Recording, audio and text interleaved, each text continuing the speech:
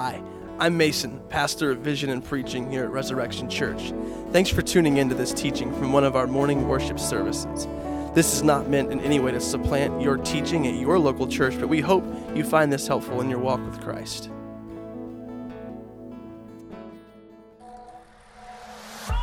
Who is this man? The question lingers through every chapter of Mark. Three groups of people seem to keep reappearing in Mark's gospel with their own answer to the question. The crowds were astonished by Christ. They watched him perform miracles and teach with more authority than they had ever heard. Is this Elijah? Is this John the Baptist? Or is this someone far greater? The religious leaders hated Christ. They couldn't stand the attention he received, but more importantly, they couldn't stand the threat to their power that he posed. The disciples, they followed him. Sure, they will spend most of the gospel quite confused, hardly understanding why Jesus is saying and doing such things, but they trusted him. As we journey through Mark, the gospel writer will pose to us a question. Who do you say he is? Every miracle, every interaction, every parable, they're all leading somewhere. They're all leading to a coronation. But it's not a coronation you'd expect, because Jesus isn't the sort of king you'd expect.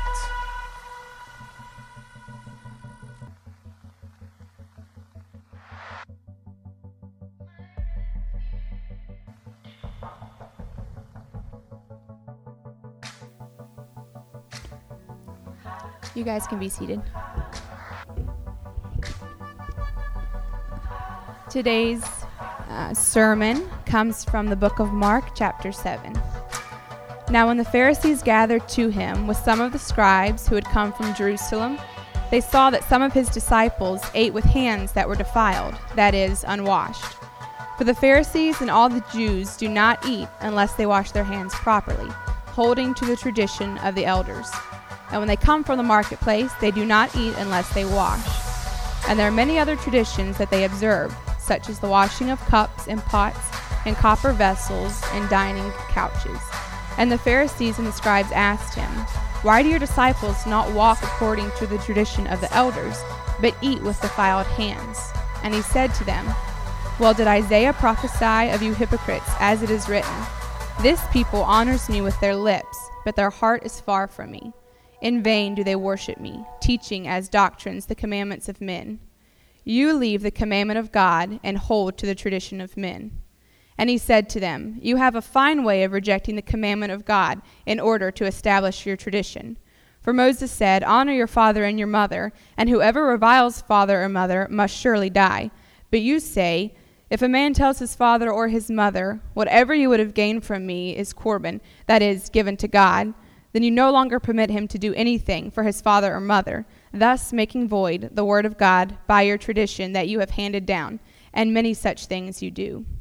And he called the people to him again and said to them, 'Hear me, all of you, and understand. There is nothing outside a person that by going into him can defile him, but the things that come out of a person are what defile him.' And when he had entered the house and left the people, his disciples asked him about the parable. And he said to them, 'Then are you also without understanding? Do you not see that whatever goes into a person from outside cannot defile him, since it enters not his heart but his stomach, and is expelled? Thus he declared all foods clean.' And he said, 'What comes out of a person is what defiles him. For from within, out of the heart of man, come evil thoughts, sexual immorality, theft, murder, adultery, coveting, wickedness, deceit, sensuality, envy, slander, pride, foolishness. All these evil things come from within, and they defile a person.'" Let's pray. God, we praise you for this morning. Thank you for this family. Thank you for this space. God, thank you for being here with us. And God, we pray for the rest of this morning. I pray for Mason as he preaches from your word. God, that everything that he tells us will be directly from you. God, that we may be a group of people who listens, who hears, who are not critics, God, but who are contributors. We thank you for calling us from death to life. God, we praise you for all the ways that you have richly blessed us. And we pray now as we prepare to give our tithes and offerings that we don't hold anything back from you because it's already yours, and that we joyfully give to upbuild your kingdom, God. And we pray for Res kids. We thank you for young hearts and young minds who are here, God, and we know that your word never returns void regardless of who it falls on. And we love you, and it's in your name we pray. Amen. Amen. Speaking of Res kids, you guys are dismissed to go to your class. Enjoy, learn a lot. Wish you were down here, of course, the whole time. Ushers, you guys can go ahead and come forward to receive our tithes and offerings for the morning. Well, good morning. It is really good to be here. I'm glad to see all of you. My name is Mason. I'm the lead pastor here at Resurrection, and you've picked a good morning to be here for a couple of reasons. One, it's a big morning in the macro scheme of things in our church, because I have some keys now that I didn't have last Sunday. So here's the key to the Capitol Theater that we now own. So praise God for that. See, y'all are clapping now, but you weren't the ones working a concert from 2 p.m. to 11 p.m. yesterday. That was me, newfound concert promoter and Resurrection Church pastor Mason Ballard. So we actually had fun. They would ask me a question, and guess what I would say? I don't know. Where's the heat? I don't know. Where's the bathroom? Is it right there? Where's the toilet paper for the bathrooms? Should be in the bathroom. It's not. Okay, I'll be right back. You know what I'm saying? I don't know. So we're learning together. So we are, and on a macro sense, it's a good week to be here because of that. But on a micro sense, we have lunch after church today. So stick around for lunch if you are just getting connected. So we are in the middle of an initiative for all of 2018 called the Faithful Unto Death Initiative, where we are focusing on abiding in Christ. It means just living life as a Christian, right? Just being in the Word, being in prayer, sharing Christ with others. We're thinking about going with Christ. It means living on mission. How can I live as a disciple maker in the everyday stuff of life, right? Who am I actively sharing the gospel with? And finally, we're thinking about sacrificing for Christ. What am I giving up of my time, talent, and treasures for the advancement of God's kingdom?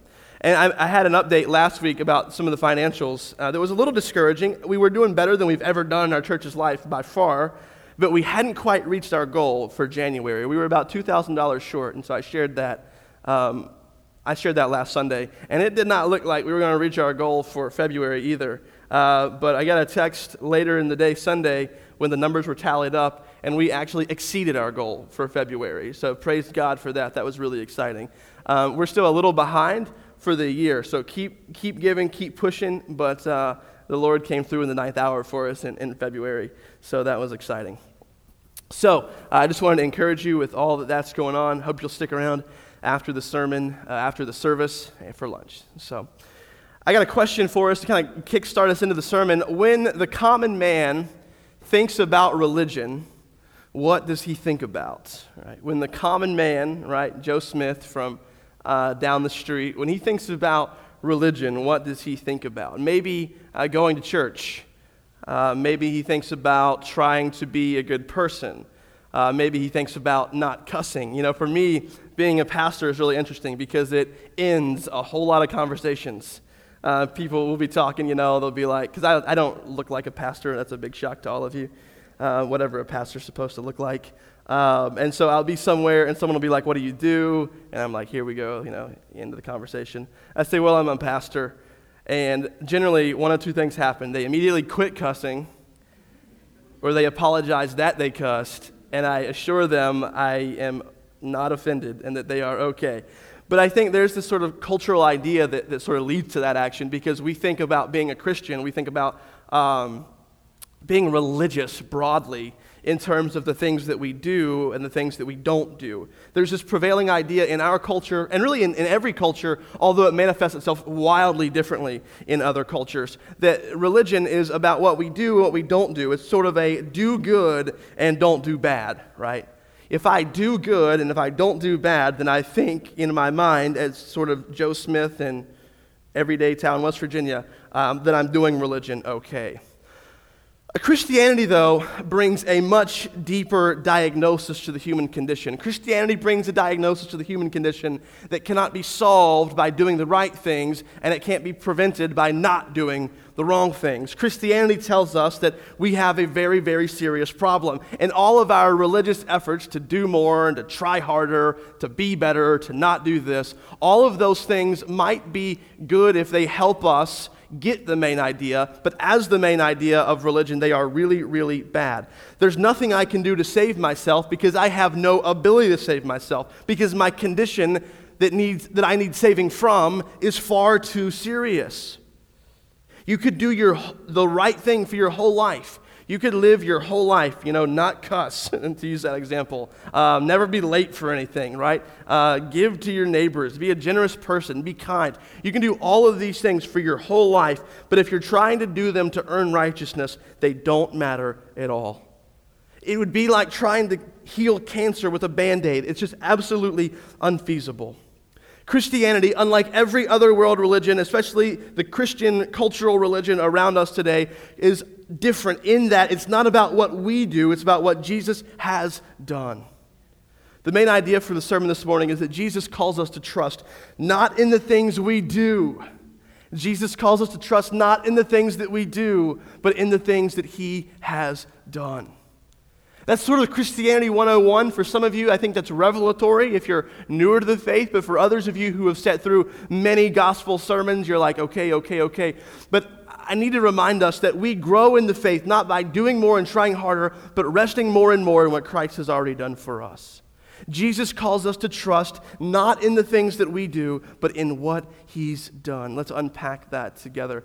Mark chapter 7, we're going right through Mark. We've got, I think, 9 chapters left, so hang in there. Proud of you guys. I know many of you like shorter sermon series. Kyle James is in my discipleship group, and he was like, man, I really like those short sermon series. So you scheduled one that goes all the way to October. I said, yeah, just for you, big dog. Mark chapter 7. Now when the Pharisees gathered to him with some of the scribes who had come from Jerusalem, they saw that some of his disciples ate with hands that were defiled, that is, unwashed. For the Pharisees and all the Jews do not eat unless they wash their hands properly, holding to the tradition of the elders. And when they come from the marketplace, they do not eat unless they wash. And there are many other traditions that they observe, such as the washing of cups and pots and copper vessels and dining couches. It is a good idea to wash your dining couch. And the Pharisees and the scribes asked him, why do your disciples not walk according to the tradition of the elders, but eat with defiled hands? And he said to them, we'll get there in just a moment. Let's look at verses 1 through 4 first. Under the subheading, perhaps, the disciples are different. The disciples are different. The scribes and the Pharisees have, at this point in Mark's narrative, become firmly entrenched as the enemies, the foil, the bad guy, the other, the person that Jesus is sort of constantly struggling with, these religious rulers. And so some scribes, some experts of the law have come down from Jerusalem, and they are going to, with the rest of the religious leaders, sort of continue to build their case on this heretic, this schismatic, this Jesus of Nazareth. And so they're watching his disciples, and remember, they're trying ever so intently to find something that they can pin him on that is unlawful, illegal, sacrilegious, whatever that may be. And they notice that his disciples aren't doing the sorts of things they think they should be doing.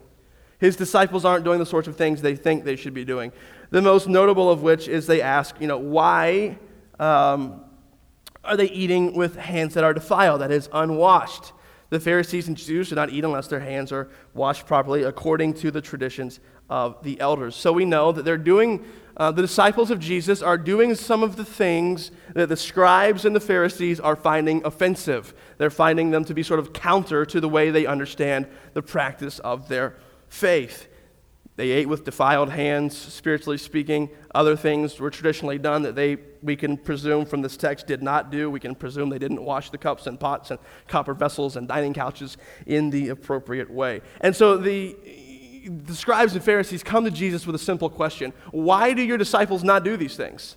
Like, what's going on? Like, are you teaching them bad? Are you as schismatic as we think that you may be? And so Jesus is going to answer their question in verse 5. No, he's not. They're going to ask the question in verse 5. Jesus is going to answer their question in verse 6. And he said to them, well, did Isaiah prophesy of you hypocrites, as it is written, this people honors me with their lips, but their heart is far from me. In vain do they worship me, teaching as doctrines the commandments of men. Here's verse 8, the big punch after he quotes scripture. You leave the commandment of God and hold to the tradition of men. You leave the commandment of God and hold to the tradition of men. Essentially, why do your people not walk according to the tradition of the elders? Jesus says, because they don't have to. But even more than they don't have to, Jesus says, if they did, they'd be completely missing the point. They're not walking like you because all of you guys are hypocrites. They're not doing the sorts of things that you guys are doing because you guys are doing the wrong things. Yeah, I know you feel good about them. Yeah, I know they feel religious. They feel like the right thing to do. But what I'm telling you, Jesus says, is that when Isaiah spoke of people who worship me with their externals, their internal self is so far from me, what he's talking about is really you guys.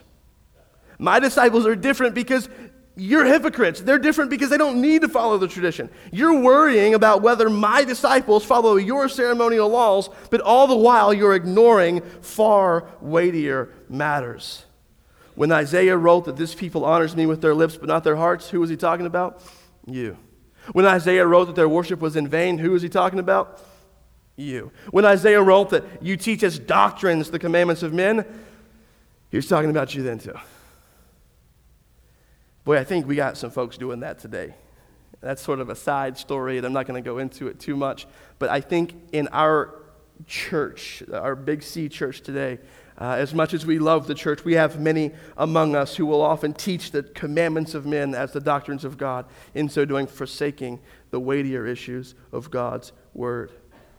At this point, though, we could think, well, you know what? It's sort of just different interpretations, right? One interpretation is these guys are going to do these ceremonial washings, and it's their tradition, and to each his own, whatever, enjoy.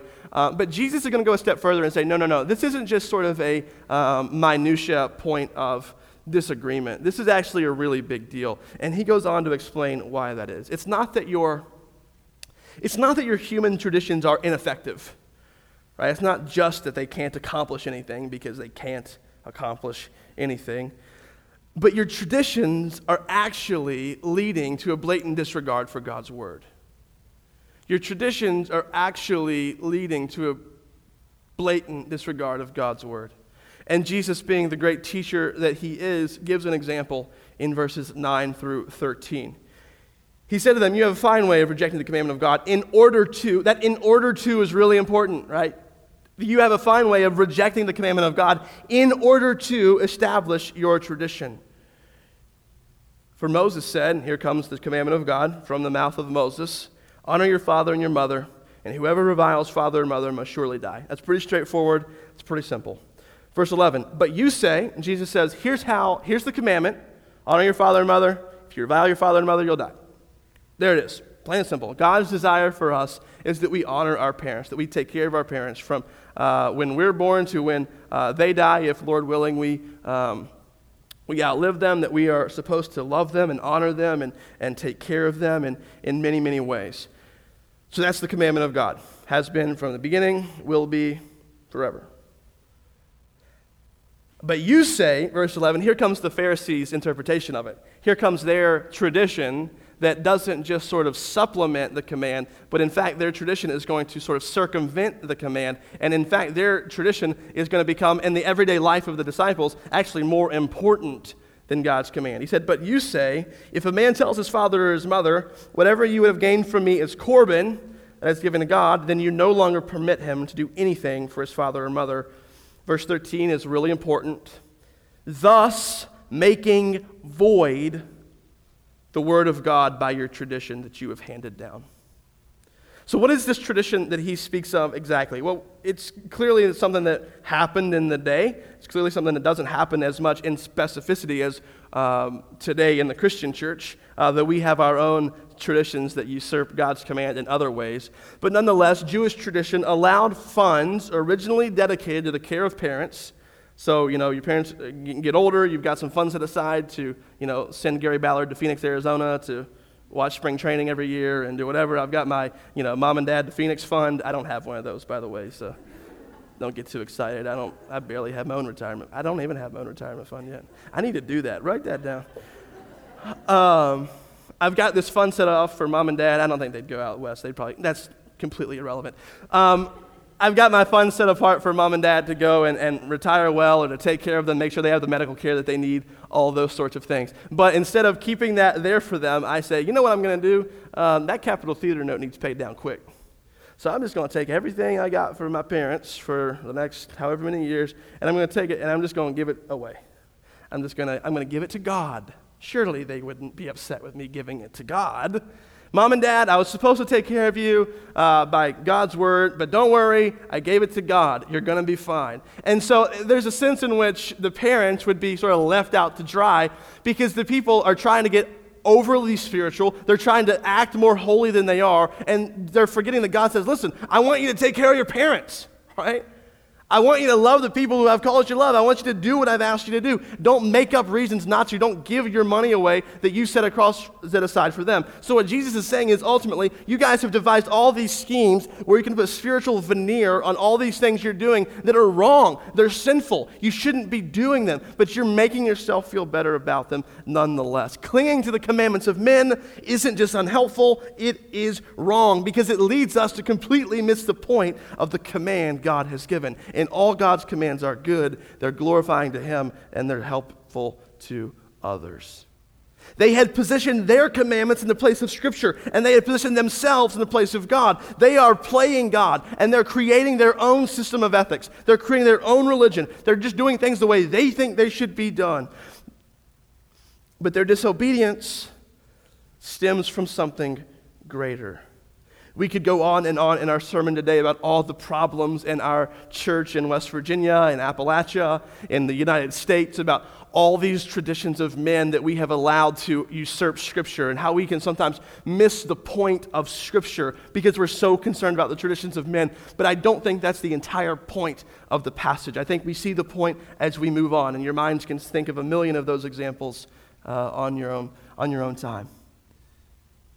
And many such things, at the end of verse 13, and many such things you do. He said this Corbin example, this parent situation, that's just one of many. You guys do all kinds of these things, and we still have many issues as well. But all their disobedience, and all my disobedience, and all our disobedience, and all your disobedience, it all stems from something deeper. And Jesus takes an opportunity in verses 14 through 23 to help us understand a little bit more why the Pharisees are doing what they're doing, why the Pharisees believe the way they believe, and how Jesus is different. Verse 14, and he called the people to him again and said to them, hear me, all of you, and understand, there is nothing outside a person that by going into him can defile him, but the things that come out of a person are what defile him. And when he entered the house and left the people, his disciples asked him about the parable. Now, we've done some parables. We talked about parables a couple of weeks ago, and we did sort of a case study in parables. Some of them are kind of hard to understand when you hear them the first time, right? Imagine sort of the sower and the seed going around and sowing seed and it growing up differently. Until Jesus gives us the sort of key to understand what he means there, we'd be a little perplexed. But I think in this parable, we could jump right in and start to unpack it. Hear me, all of you, and understand, there is nothing outside a person that by going into him can defile him, but the things that come out of a person are what defile him. So we could probably just stop right there and preach, but the disciples are confused. We see that common theme run throughout the entire book of Mark. The disciples are there, they're trying to do the right thing, but they just don't always get it. His disciples asked him about the parable. He said to them, then are you also without understanding? Verse 18.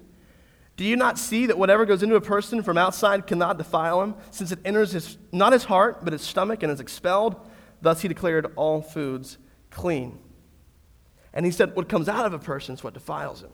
For from within, out of the heart of man, come evil thoughts, sexual immorality, theft, murder, adultery, coveting, wickedness, deceit, sensuality, envy, slander, pride, foolishness. All these evil things come from within, and they defile a person. And let me make a suggestion to you before we dig in too much. If you're looking for a life verse, many people have a life verse, right? To live as Christ, to die as gain. That's a common one. For God so loved the world that he only gave his only begotten Son. That's a good one. If you're a big bacon fan, right? If you're a big bacon fan, or if you're a big fan of ham, because we all know ham's better than turkey, amen. I got a couple amen. It's more than I thought. I think everybody would be like, no, that's not true. Communist. But I think Ham's better. Nonetheless, you got a good life verse here in verse 19, right? Someone asked you, hey, what's your life verse? What's the most important verse to you? Well, to me, you could say it's Mark 7:19, since it enters not his heart but his stomach and is expelled, thus he declared all foods clean. You could say. So you could say all foods are now clean and all foods are able for me to be eaten, including things like bacon and ham. So my life verse, you could say, is Mark 7:19. So they would judge you, and they probably should.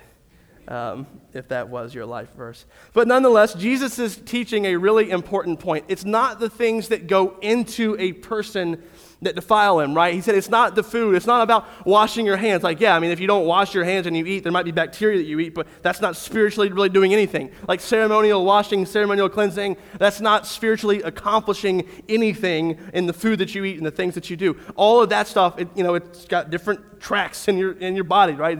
It goes in your stomach and it's expelled, and that's sort of that. He said the problem isn't what goes into you, but the problem is evidenced by what comes out of you. Your disobedience is stemming from something deeper. The reason you guys are fighting about washing your hands is because you're missing the point. And I think some of the fights we have about externals in our church today, things like tattoos, alcohol, all these crazy things we fight about, we're fighting about those things because we're completely missing the right point in the first place.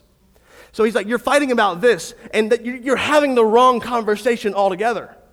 We shouldn't be talking about ceremonial cleansing. Is it right? Is it wrong? I don't care. Do you want to wash your hands a certain way? I don't care. But what's a problem is that your commandments and your traditions and the things that you hold as so important, what you've done is you've created a situation where the coming generation thinks that's what the faith is all about. And I'm here to tell you that's not what the faith is all about.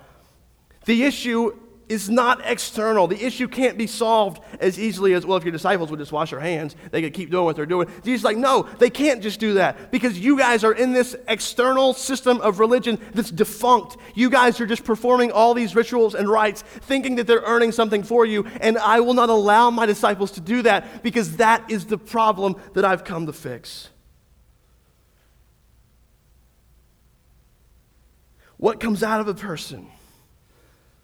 That's what defiles him.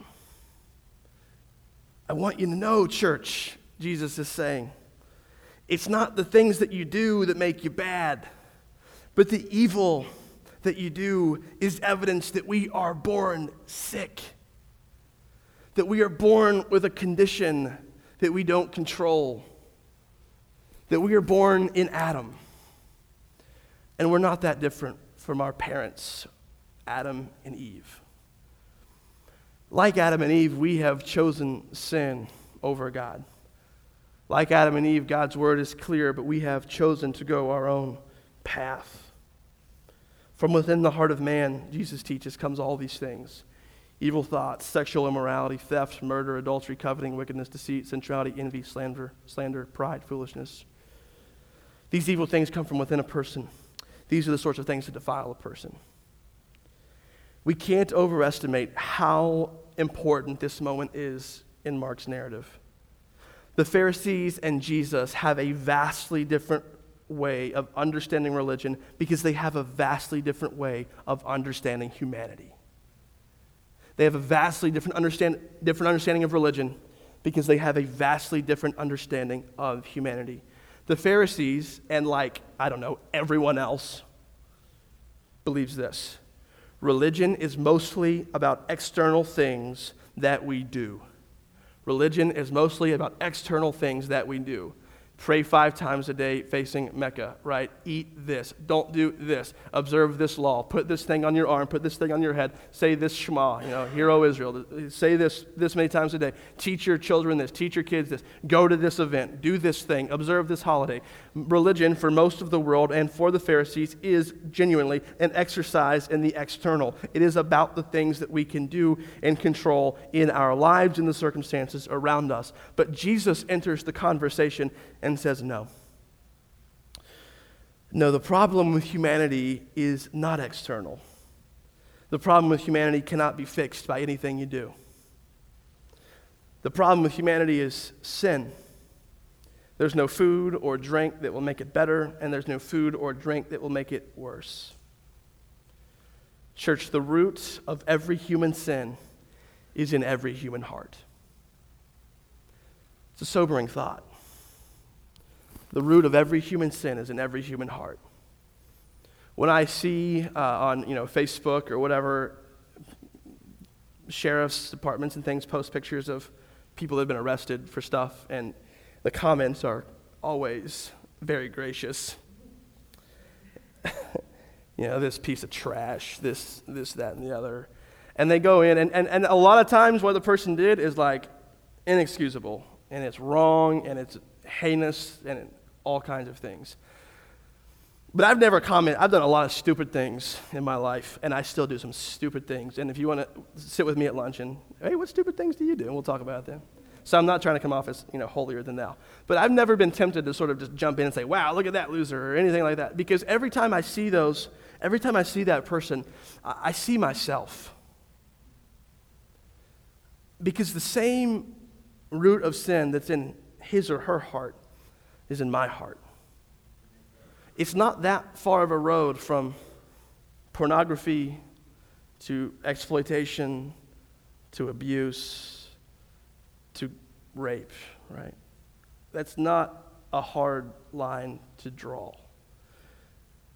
We might look at one person here and say, wow, this person's evil. But really, what has happened in their heart is the sin that might be a sapling in mine has become a full-blown tree in theirs. People will say, I've lost my faith in humanity, right? Something bad happens, I've lost my faith in humanity. I can't believe they didn't do this. Can't believe they didn't see this. Well, if you've lost your faith in humanity, chances are you really should never have had your faith in humanity in the first place.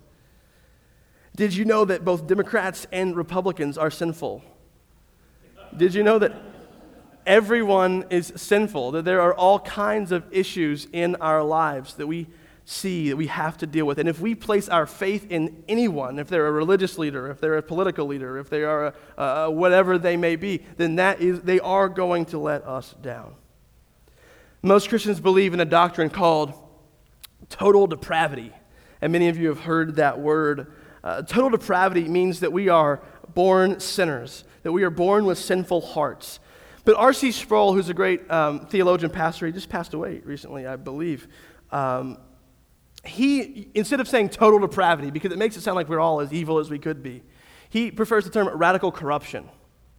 That sin in our heart is this sort of a radical corruption of God's good creation. So really, as human beings, with the root of every sin in every one of our hearts, we are totally depraved, we're totally sinful. But a better way to say that might be we are radically corrupted. That even our best efforts have a tinge of sin in them. There's pride in my wanting to do good works, for example. I heard a song that says, there's vice in all my virtue, right? All my sins hold the door for you. All my sins go to private school. All my sins know the golden rule, right? There's vice in all my virtue. That even this side of eternity, there is this sin issue. We are sort of radically corrupted by sin. So if the issue of the human heart is that we are radically corrupted by sin, then how is that going to be fixed? Does Jesus come and say, here's what I'm going to do. I'm going to institute this system where you're going to pray 5 times a day, you're going to drink this sort of water, you're going to eat this sort of food, and by doing that, over the course of 50 years, you will attain salvation. He doesn't do that. Our problem is that we need a new heart, spiritually speaking, and there's nothing we can do about it. But Paul writes to the church in Ephesus thus, but God, being rich in mercy because of the great love with which he loved us, even when we were dead in our trespasses, made us alive together with Christ. By grace you've been saved and raised up with him and seated with him in the heavenly places in Christ Jesus, so that in the coming ages he might show the immeasurable riches of his grace and kindness towards us in Christ Jesus. But God, being rich in mercy because of the great love with which he loved us, even when we were dead in our trespasses, even when our hearts were at their worst, even when you think back to the worst moment, the most sinful moment of your life, that God in that moment loved you and he died for you. And Jesus came to do what the whole system of the Pharisees could not do, and that is to give you a new heart.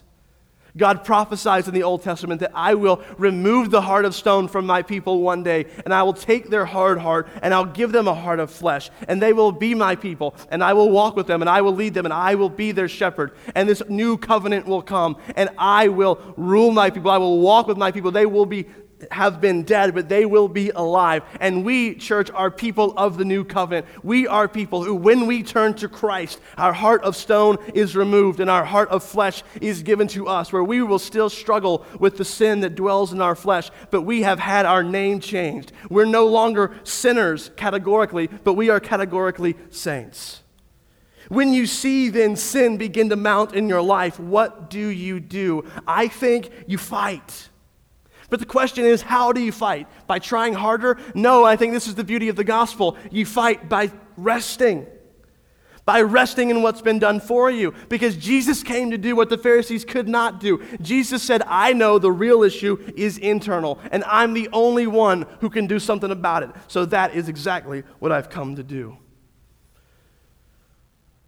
Charles Spurgeon said this: if you see in your life the evidence of sin beginning to mount, and you are a Christian, but you want to fight, right? But you don't know how to fight. You want to rest in the gospel, but you don't know how to rest in the gospel. Let me encourage you with this quote. Spurgeon said, it's small faith to believe that God will save you when divine grace flourishes in your heart and evidence of salvation abounds. What he means is, it's very little faith to believe that when you're doing really good, God saved you. It's real small faith to believe that when you're not messing up, when you're in the Bible, when you're confessing sin, when you're sharing the gospel, when you're doing all these things, it's real small faith to believe that Christ died for you. Not a hard jump. I see it. Okay, I get it. But it is a grand faith to trust in Jesus. I love how he says that, in the teeth of all your sins. It is grand faith to trust in Jesus in the teeth of all your sin. Notwithstanding the accusation of conscience, to believe in him who justifies not merely the godly, but the ungodly. I'm ungodly, but in Christ I've been justified. I'm a sinner, but in Christ I've been given a new name, saint. Church, this is the message that the world needs to hear. Worship team, if you guys want to come on up. About 100 years ago in a paper in London, there was I don't know the details of the story, I've told it before. I think it was a call out. There was a tough time in England. There was this sort of cultural question being posed of what is wrong with the world. And I think that's a question that we hear every single day, right? What's wrong with the world? Everyone's got their answer, and everyone's right, actually, believe it or not, in their own eyes. But G.K. Chesterton, a Christian thinker and writer and teacher, and I think he was a journalist, he just did a lot of different things, he decided to answer this inquiry in the paper. He decided to provide his voice into the many voices who are answering this question of what is wrong with the world. And he writes in, dear, whatever the newspaper is, with regard to your question, what is wrong with the world, I have my answer. And he says, I am. I am. And I think there is a lesson there for a lot of us.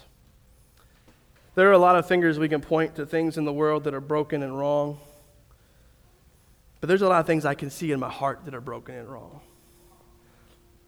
This passage that we've read today in Mark 7, I think is paradigmatic for understanding why there's evil in the world. There's evil in the world quite simply because there are humans in the world. And I'm what's wrong with the world.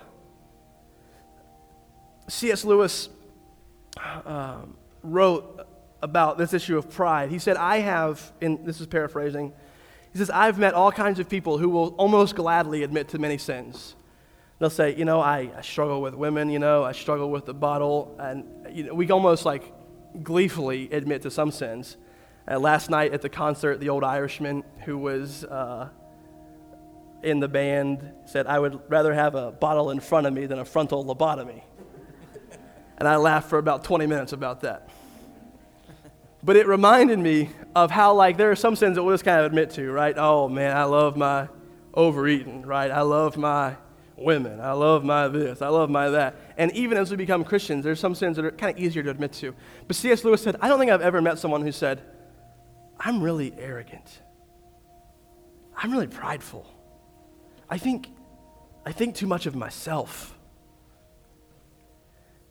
And I think he was onto something, because I think we have a crisis of humility. And I think we as the church can strive to be genuinely humble people, because we are the only people in the world as Christians who have that message that the problem is with me and the solution is not with me. The problem is with me and the solution is with Christ. If you're not a Christian this morning, briefly, I want you to know that Jesus loves you.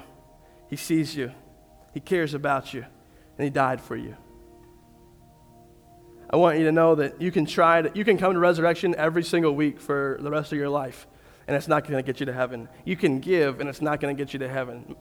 You can do a lot of things, and it's not going to get you to heaven. Only trusting that Jesus came, lived a perfect life, died in your place, and rose victoriously over death. That is the message that will save you. That is the message that will rip out that heart of stone and give you a heart of flesh. That is the message that will guarantee your eternity with Christ. If you are a Christian this morning, rest. Fight! Fight sin. Fight to grow, but fight by resting. Because Jesus calls us to trust not in the things we do, but in the things that he has done. Would you pray with me? Father, we cling to you this morning. There's nothing I can do to make myself holier or better apart from your Spirit and your grace. Lord, I pray that you'll move in this place. I pray that you'll move in our hearts. We praise you for doing what only you could do. We praise you for removing our heart of stone and giving us a heart of flesh, Lord. I thank you for changing this conversation with the Pharisees and moving it from a conversation about externals and saying, listen, you're hypocrites. You're not worshiping God the way that God wants to be worshiped, Lord. I pray that we would hear these rebukes, that we would hear these reproofs, Lord, that we would be people who don't worship in the externals, but that we would be people who worship you with our whole selves. I pray that we would not be hypocrites, saying one thing, acting like one thing, leading the whole church, the whole community, the whole family, the whole world to believe that we're one thing while on the inside we're another. And I pray, Father, that where we've done that this morning, that we'd repent. That where we've put on a face, a facade, a front, that we would turn from that and turn to you because you're worthy. It's in Jesus' name we pray. Amen. Please rise and join us for one more song.